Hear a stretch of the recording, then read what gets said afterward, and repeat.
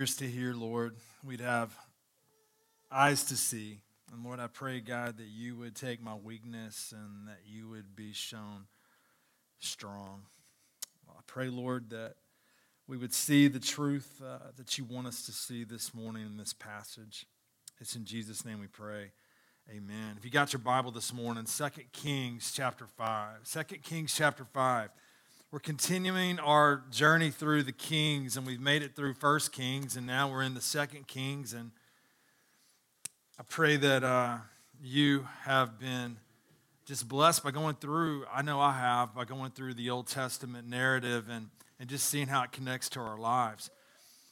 Stan read to you the passage out of Luke 4 that it really is remarkable because we see this connection. We see Jesus bringing up the section of Scripture we're looking at this morning. And I want you to focus in on that because there's something happening there. Jesus speaks there in verse 26 or 25. Let's go back to that. And he says in verse 25, and he says, "But in truth, I tell you, there were many widows in Israel in the days of Elijah when the heavens were shut up 3 years and 6 months, and a great famine came over all the land. And Elijah was sent to none of them, but only to Zarephath in the land of Sidon, to a woman who was a widow." And then here we are. "And there were many lepers in Israel in the time of the prophet Elisha. And none of them was cleansed, but only Naaman the Syrian." What is the spiritual climate when we think about Elisha in the middle of Israel? We're talking about apostasy. We're talking about idolatry. We're talking about paganism all over the land. And one of the things that we have to remember is this, is that the people of Israel, for the most part, were hard, unrepentant, and willful in their own ways. And Jesus in Nazareth takes this passage, and even as they are listening to him in the synagogue, he uses it in such a way that they clearly see the application for their own hearts. If you look at the passage that follows, it wasn't as if they had this, initially they were just so moved by his reading in the synagogue. He tells them that application, and what happens? When they heard these things, all in the synagogue were filled with wrath. And what do?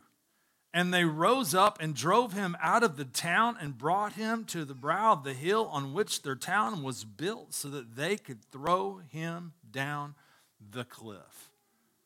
He clearly is showing that there's a connection not only with the hearts of the people in Israel at the time of 850 BC, but there's also a connection to the hearts of the people in Nazareth at the time of his ministry. This morning, 2 Kings chapter 5. And what I'm entitled this message is simply True Cleansing. True Cleansing. When we look at this section, it's important just to get our bearings. When we look at the king of Israel, it's not mentioned specifically in chapter 5, but most scholars believe Jehoram is who he's speaking of. Jehoram was mentioned in chapter 3, in verse 3, chapter 3, verse 6, chapter 3, verse 8. And when we think about the leader of Syria, we're talking about Ben-Hadad.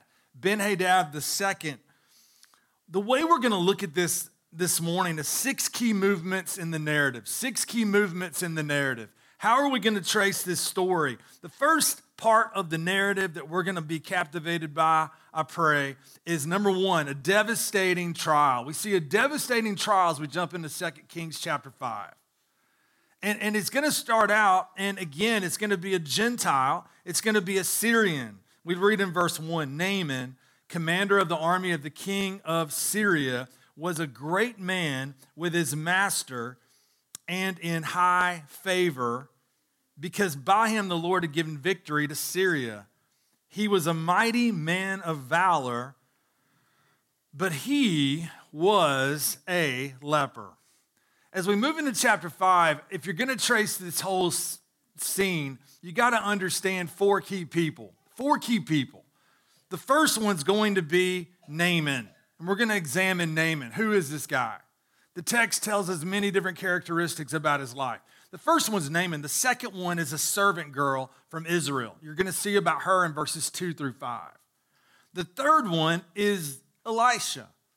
We've been highlighting the ministry of Elijah and Elisha because through the text, we're seeing that this is God's way of bringing his word to the people of Israel.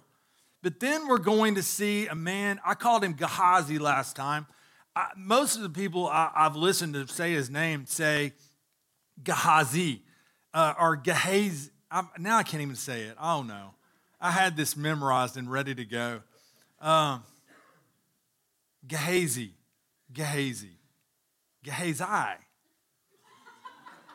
Yeah, I remembered it was I was thinking about how do I remember how to say his name, and I was like, eyeball. Gehazi. So we're going to see him.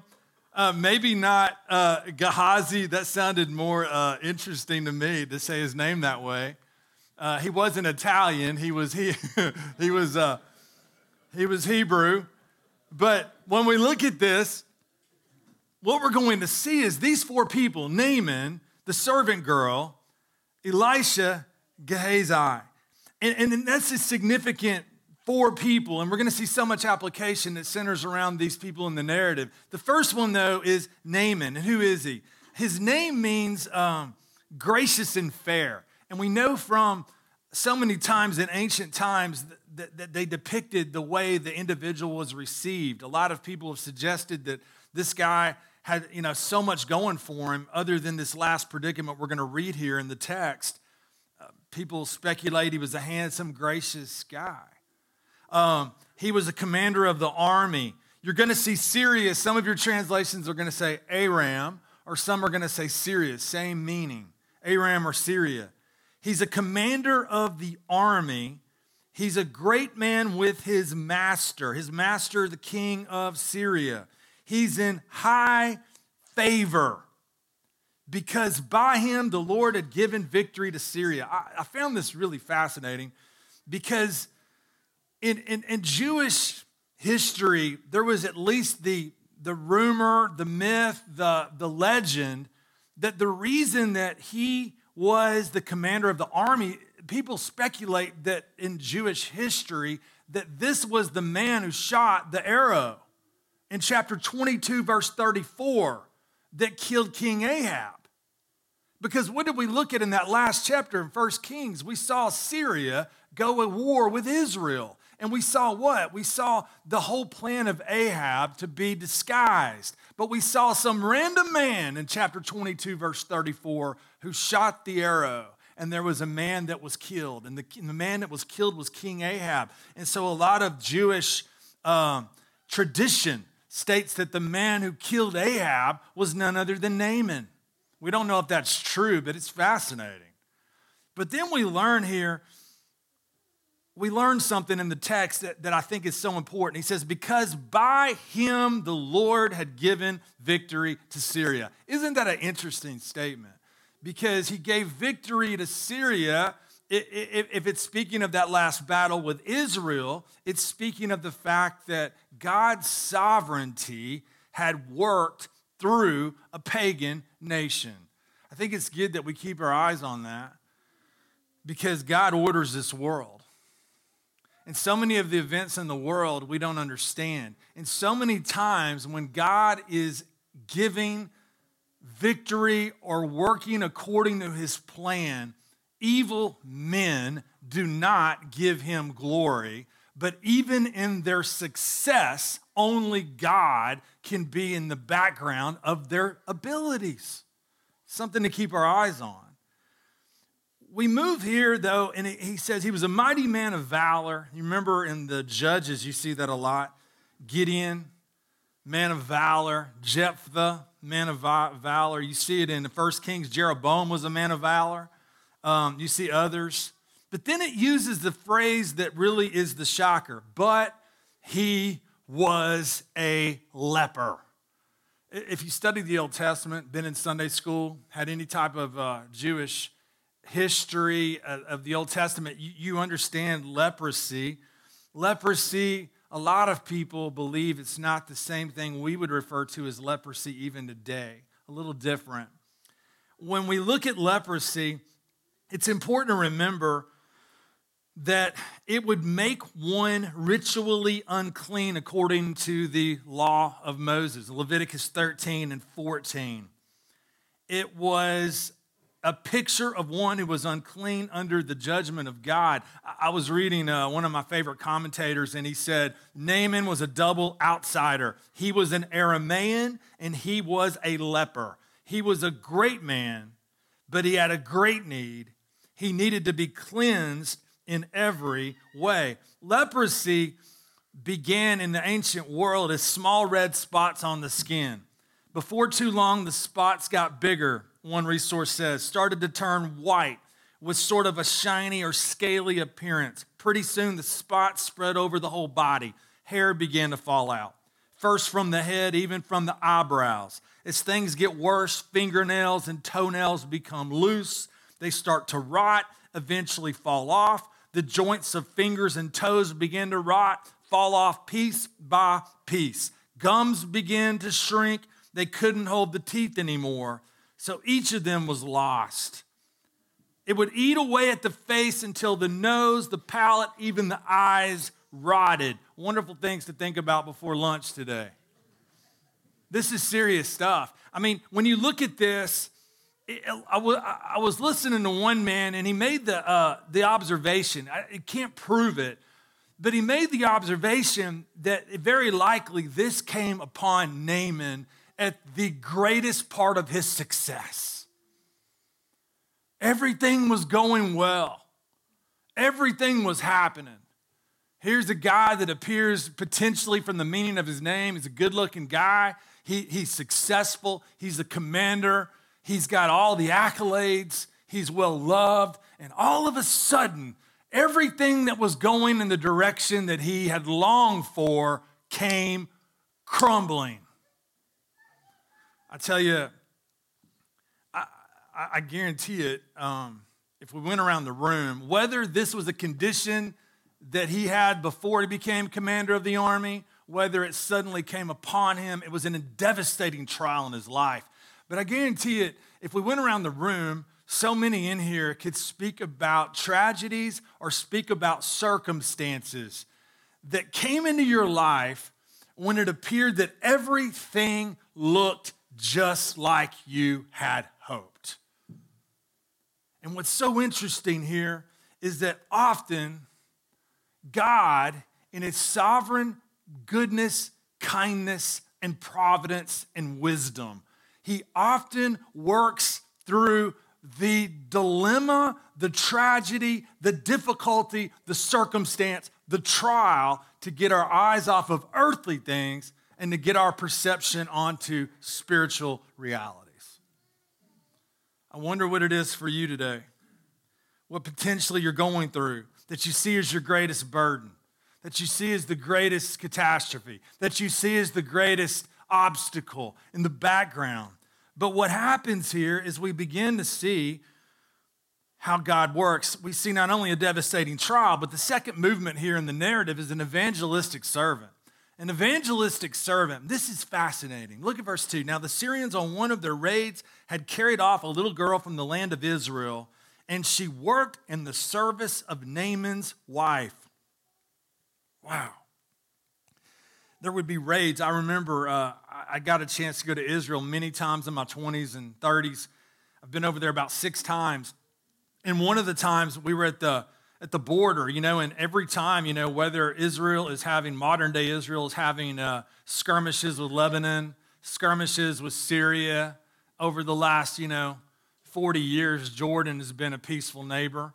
But when you get into, when you start thinking about Egypt, when you start thinking about, you think about Lebanon, you think about Syria, you're talking about constant friction. And that's true all the way back in the Old Testament times. And I remember one time being on the border with at Lebanon, and I remember asking the guide, we were in a bunker area, and there were some kids in the group, and they thought it was the greatest thing ever. They were running and crawling through the bunkers, and it looked like bunkers that were just, these don't, I was like, when's the last time they used these? Like, they use these anytime that there's a skirmish. And right when we got back, even like within a month, there was a Lebanon skirmish with Israel. And I thought to myself, there they are in those bunkers again. Well, think about it. When you're at a time of war, there'll be parts of that where you're actually engaged in battle, but there'll often be raids across the border. And when raids would take place at a time of war, there would be things that would be pillaged. There would be things that would be stolen. And unfortunately, a reality of war is that there would be people taken captive. And this little girl from Israel was taken captive. A stunning story of the sovereign goodness of God in the midst of her greatest calamity. And what happens is she ends up in the service of Naaman's wife. And we read in verse 3, she said to her mistress, "Would that my Lord were with the prophet who is in Samaria. He would cure him of his leprosy." So many things to reflect on. Were her parents killed when she was taken captive? Were her parents still in Israel, overwhelmed at the sadness of the loss of their precious little girl? And yet think about the reality that in history, this little girl with no name, almost 3,000 years ago, taken captive across the border, that in Scottsboro, Alabama, in 2023, 3,000 years later, we're speaking of her. Do you think at the time that anybody had any clue as to how God intended to use this young little girl?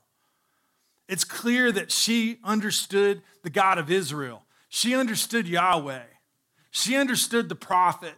She had a better spiritual perception than many of the leaders in Israel. This little bitty slave girl, she has more spiritual perception than even the king of Israel, Jehoram.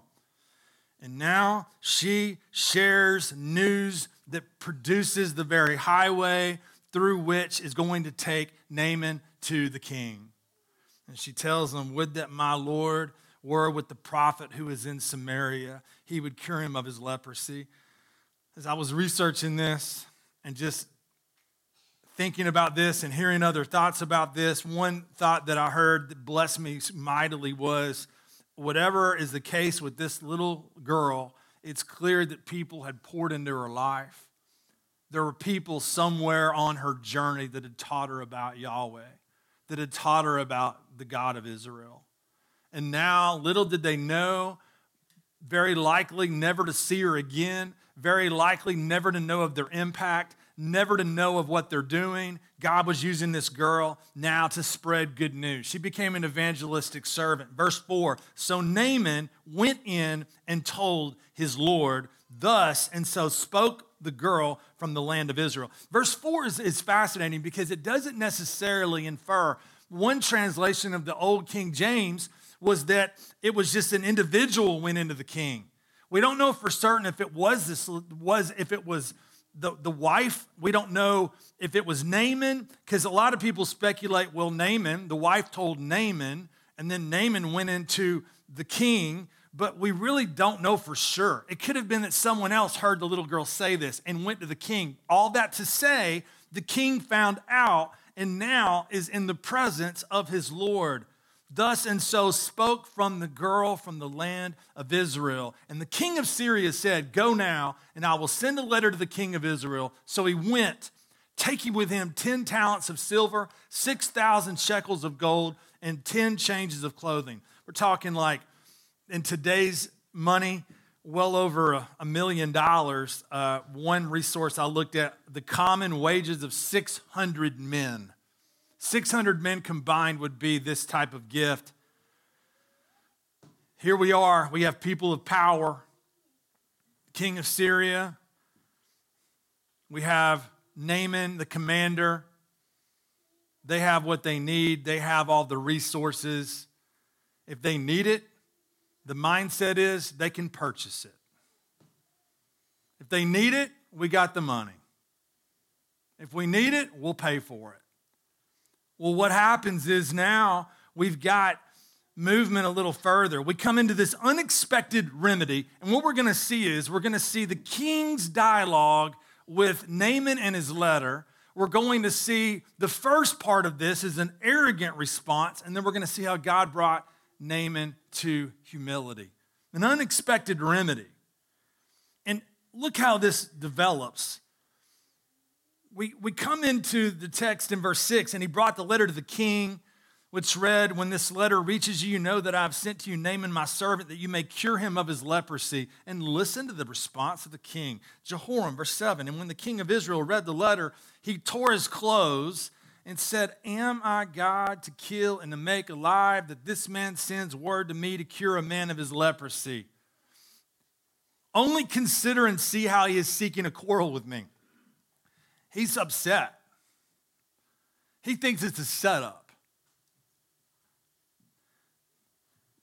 The king of Israel is so spiritually dull of hearing from God that his mind doesn't even go to Elisha's ministry. That is telling. A little bitty servant girl is way more advanced in the things of God than the king of Israel.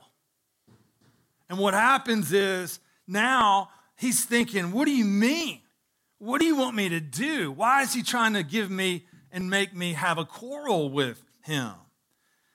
Well, verse 8, but when Elisha, the man of God, heard that the king of Israel had torn his clothes, he sent to the king saying, why have you torn your clothes? Let him come now to me, that he may know that there is a prophet in Israel. He doesn't say, let him come to me that I will heal him. He says, let him come to me that he may know there's a prophet in Israel. Now, verse 9, so Naaman came with his horses and chariots and stood at the door of Elisha's house. Now, you got to think about this, because Elisha would have been a common man and very likely a common neighborhood. And all of a sudden, can you imagine? He came with his horses and chariots. I mean, kids get excited about a UPS truck showing up at the house. But can you imagine horses and chariots? I mean, this is the commander of the army of Syria, and now they're at the house. They're at the house, and what do we see happen? Now, this is phenomenal. Verse 10, and Elisha sent a messenger to him. Elisha doesn't even go to the door. He sends a messenger. He sends a messenger, and the messenger comes to him. And messenger looks at Naaman, go and wash in the Jordan 7 times, and your flesh shall be restored, and you shall be clean. Now, wait a minute, verse 11. But Naaman was what? He was angry. And he went away saying, behold, I thought that he would surely come out to me and stand and call upon the name of the Lord his God, wave his hand over the place, and cure the leper. Are not Abana and Pharpar, the rivers of Damascus, better than all the waters of Israel? Could I not wash in them and be clean? So he turned and went away in a rage. He thinks too highly of himself. He doesn't understand that the only way to get to healing is going to be through the road of humility. He doesn't understand it. He's mad. He's angry. How dare you? I come all the way here. You send out your messenger. You can't come talk to me to my face. Elisha's not really worried about Naaman and his popularity and his clout. I tell you, isn't it interesting? If we don't have the proper reverence of God, we'll never understand how to treat man. A proper fear of God will give you grace to not show favoritism to people. If you don't have a proper fear of God, you're always going to show favorites to the people that are the most important in the eyes of the world. I tell you, teenagers, a really good sign of whether or not you have a healthy fear of God is whether or not you treat people different based on the popularity level they have at school. If you don't have a proper fear of God, you're enamored with the people that are cool. You're enamored with the people that are great. And you may think I'm picking on the teenagers, but teenagers, they usually listen when I talk to you. Other people listen in here. That's why I'm picking on you. That problem doesn't change when you get older. I tell you, remember James? They were catering to the people that had money. You take the good seats, the poor people take the cheap seats. Let's make sure we focus on the people that have clout. Let's focus on the people that have a name in the kingdom of God. In his economy, the price tags flip. All of a sudden, it's the people in the back of the line becoming the first of the line. Everything changes. We have a different perspective of how we regard people. And Elisha had that healthy fear of God. And at this point in the story, Naaman doesn't understand. He's upset. He wants to do it his way. He wants to be healed. He wants to experience a cure, but he has his own remedy in mind. I tell you, this is something else because so many people, they want the benefits that they believe Christ can give, but they want to receive them their own way. They want the benefit. I'll never forget, I sat out in this parking lot one day talking to a guy who was embracing Mormonism. I'll never forget, I told him, I said, be careful. I said, because you are embracing another gospel. It's not a gospel. Look what Paul says about embracing another gospel. We looked at Galatians together. And I'll never forget, he looked at me and he said, he goes, I know that this is about, the Bible says salvation by grace through faith. But there's got to be a little bit more, that at least something that I bring and something that I do. The foolishness of the cross to the eyes of the world. The remedy of the cross of Jesus Christ. To believe upon this man who dies on the cross to save the sins of the world. To believe in salvation by grace through faith alone in Christ alone is foolishness to the unbelieving world. There has to be another way. There has to be something else. There has to be a river that I can wash in that's cleaner. There has to be something here that appeases my flesh. I was thinking about this, 1 Corinthians 1, for the word of the cross is folly to those who are perishing, but to us who are being saved is the power of God. 1 Peter, so the honor is for you who believe, but for those who do not believe, the stone that the builders rejected has become the cornerstone. Think about it. I mean, so many of us can relate to athletics. I played sports all through life, through college. You put your mind to it, you can do it. You work hard enough, you can achieve it. You do what you got to do. The result is in your corner. You either work hard and earn it or you don't. You get into a job situation, you accomplish scholastic achievements. I never had that problem. But if that was your story, you know how it is. I mean, it gave you a secret, I think, sense of accomplishment when you saw me come into the class and not understanding it was a test that day, but you had studied all week. And you thought, man, I don't have any pity for him because he's going to flunk because that's what he deserves. But I've worked hard for this. You see, that's not just, that's all of us. That's the way the world thinks. And all of a sudden, we come face to face with a gospel that says it's not of works, lest any man should boast. And to the natural man, it's a repulsive message. It's repulsive. It's no different than a messenger coming to the door and telling us to go wash in a dirty river 7 times. Ha! 1 Peter, and the stone of stumbling and a rock of offense, they stumble because they disobey the word as they were destined to do. Isn't it interesting that in this part of the story, Naaman is stumbling over the word of God? Elisha is revealing the word of the Lord, and the problem at this point in the story is Naaman is stumbling at God's revelation and has a different way.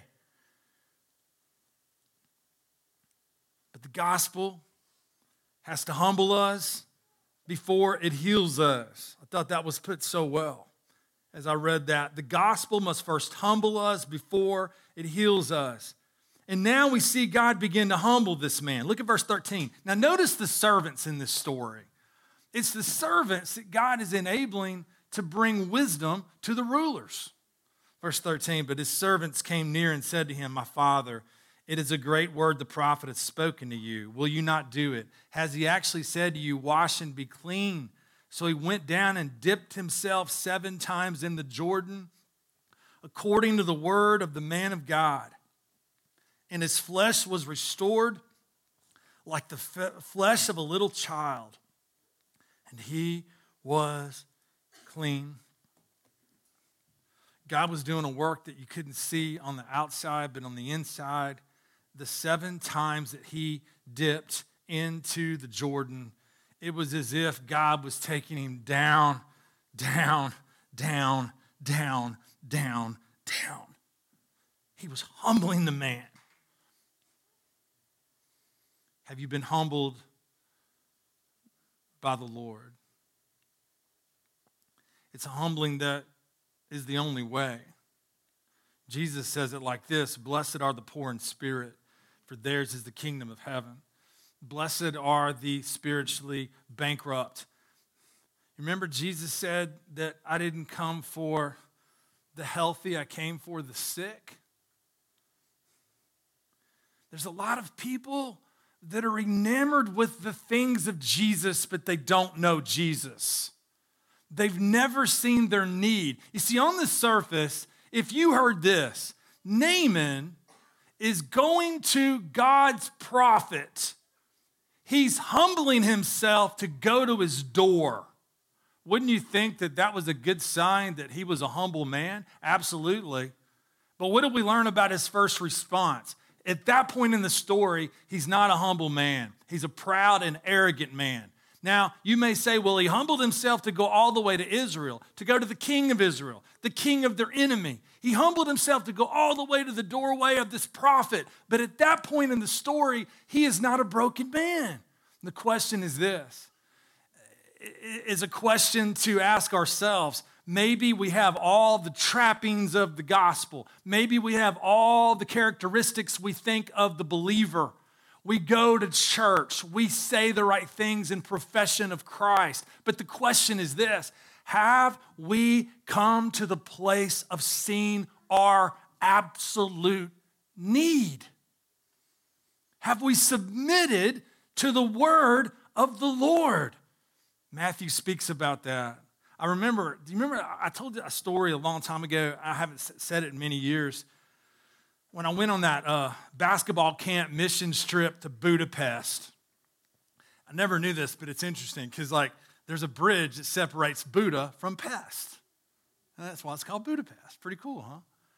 And there's a bridge, and I remember we were coming over that bridge, and me and 2 friends, and we were coming over the bridge, and in the middle of the bridge, there was a gypsy lady. I'll never forget it. I can see her face in my mind right now. And she had her hand over her eyes, and she was knelt down, and she was going like this. And she was holding out her hand, and she was a beggar. She wouldn't look at me. She wouldn't look at me. She wouldn't make eye contact. When I came home and I was teaching through the Sermon on the Mount at the time, and I remember reading Matthew 5:3, and the first image that came in my mind was that gypsy lady. I remembered the story of a man that I knew from England who said way back in the history of London that if you were a beggar, there would be pantries in the houses of the residents of London. But if you were a beggar, you would get no food if you came to the front door. The only time you would get food is if you went to the back door. If you went to the back door, there was money and there was food for beggars. If you came to the front door, you couldn't get any food.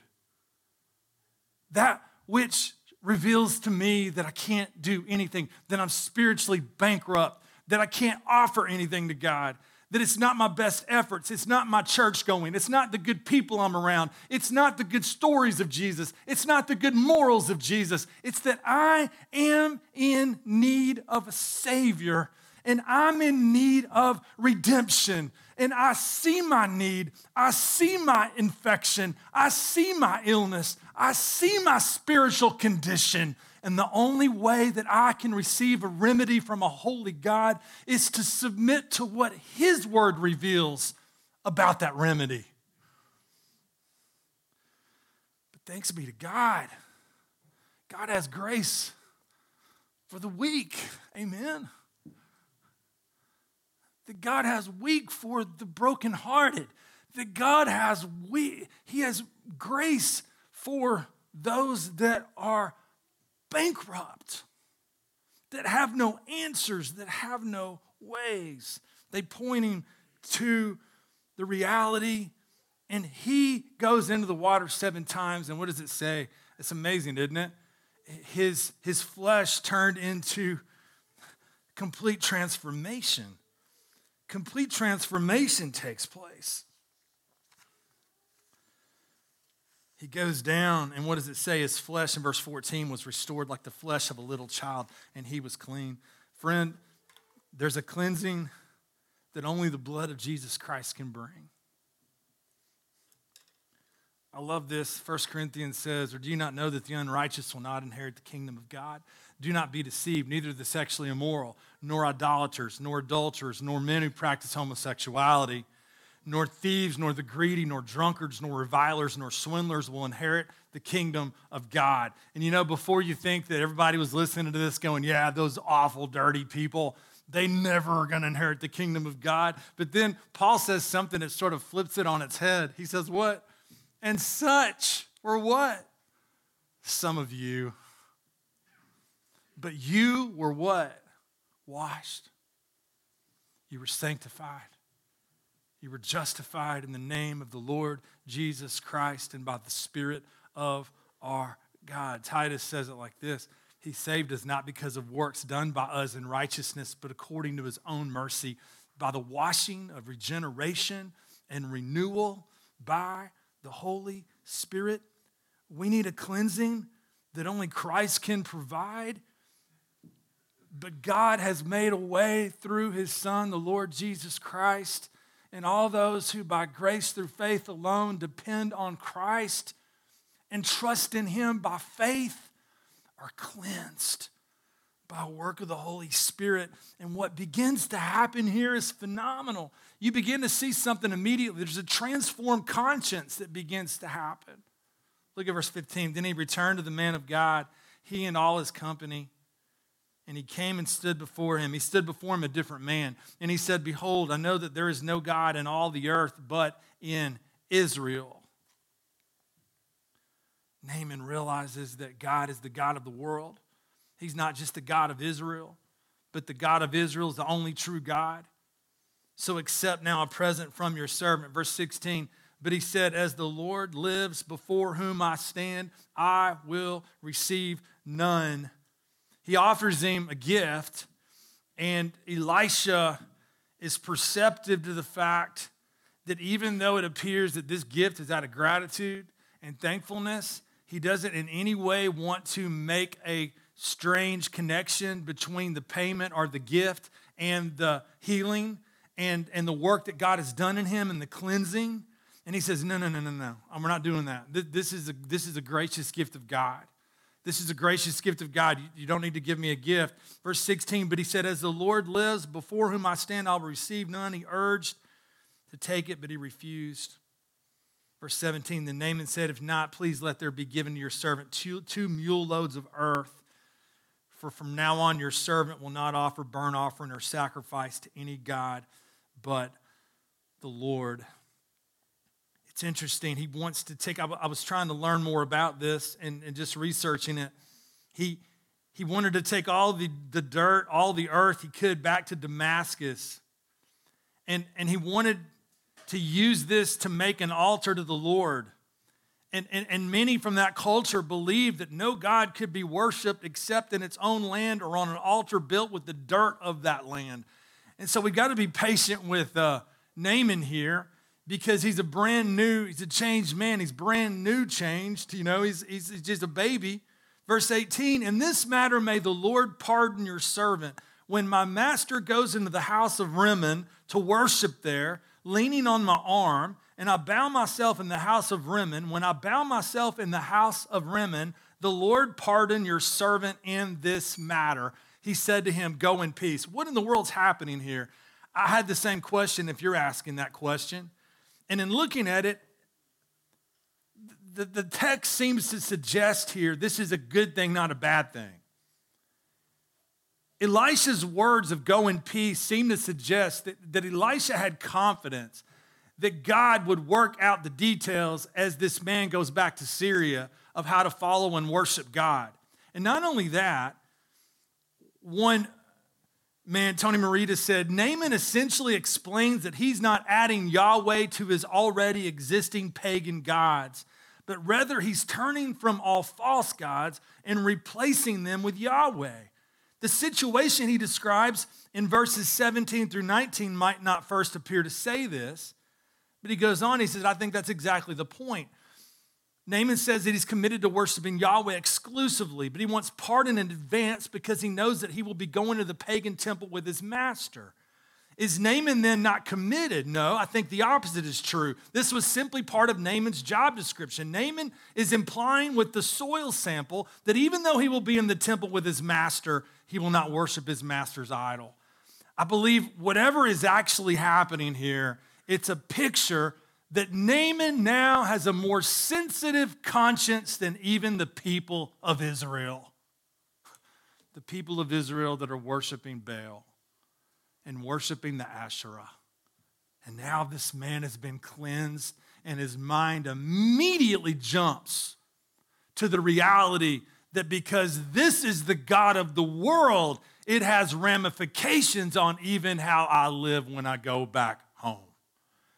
God would be faithful to work out the details with his servant in due time. So this morning, what do we do with all of this? I wanted to keep going, but we'd be here till 1 o'clock. I want to give you just a few things to consider. Number one, learn from the servant girl. Learn from the servant girl. What do we need to learn from the servant girl? God calls us to be evangelists, and you may think this morning that there's nothing and no way that you can be effective as a evangelist in this world. You may be thinking, I'm not a pastor, I'm not a church leader, I'm just a person in this world. We'll take encouragement from a servant girl in a foreign land that when the good news is shared, it's God's work, not our work. And God takes that seed that is scattered and he works it in ways that we can never fully understand. Will we speak up? Teen, will you speak up in your school situation? Go younger than that. Child, will you speak up to your friend? Tell him about the good news of Jesus. Adult, that's all of us, I guess. Are you praying that God would open up a door for his word? Wouldn't it be a tragedy if we were a church that sought to teach expositionally through books of the Bible and we were just like a holy huddle that came in here and thought, oh, isn't this a beautiful message of the grace of God? Isn't this just wonderful truth of the saving, cleansing power of Christ in my life? Wouldn't it be tragic if we walked out of these doors and didn't have any thoughts or time for our neighbors? And didn't consider the coworkers in our life? And didn't consider that the people around us are living, seeking to remedy their greatest disease with man-made solutions. And by God's grace, we have the only remedy that saves. The remedy that points them to the grace of our Lord Jesus Christ and his substitutionary death on a cross for sinners that is not of works. There's no religious amount of deeds we can perform. We can't serve on enough committees. We can't go to enough Bible studies. We can't be good enough, charitable enough. look good enough. It's only for the bankrupt sinner who recognizes apart from the grace of Jesus Christ and the blood that he sheds, we have no hope of forgiveness of sins. And that leads me to my second one, see your need of cleansing. This story is not just a picture of Naaman's cleansing. I think it really does. It points us to the reality that just as Naaman was dealing with this disease, when we look at the New Testament, we can relate to this. We are all under the disease and the penalty of sin, and we're in desperate need of cleansing. And the question's going to be, are we going to embrace God's remedy in Christ? John 3:16, for God so loved the world that he gave his only begotten Son, that whosoever believes in him should not perish but have everlasting life. Romans 5:8, but God demonstrates his love towards us, and that while we were still sinners, Christ died for us. Ephesians 2:8 and 9, for by grace are you saved through faith, and not out of yourselves. It is a gift of God, not of works, lest any man should boast.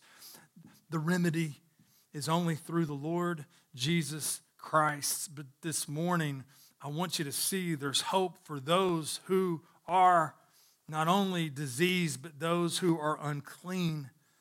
Today you may be here and you literally think there's no way because of what you've done and what you're polluted with.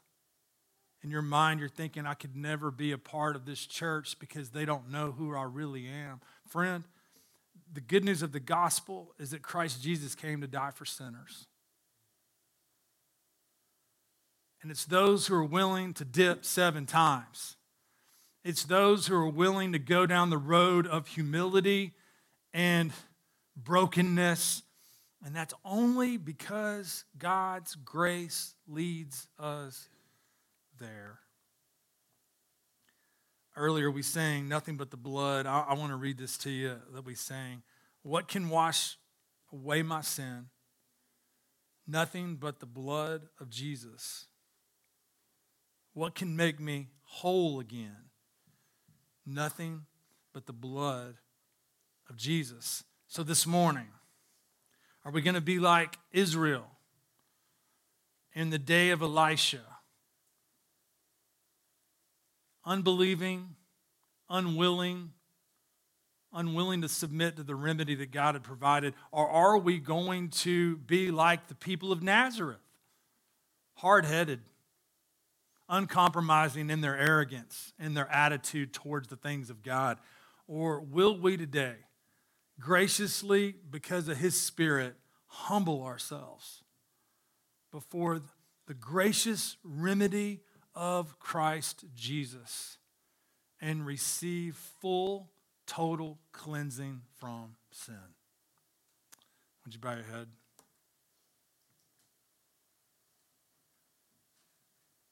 I thank you, Lord, for your amazing grace.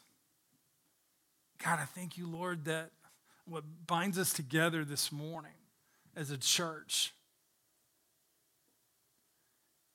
is the fact that it's even ground literally at the foot of the cross. That we are broken and unable. We can't earn our way to you. But this morning we reflect on the reality that we've been declared in right standing with you, Father, through the blood and the work of your precious Son.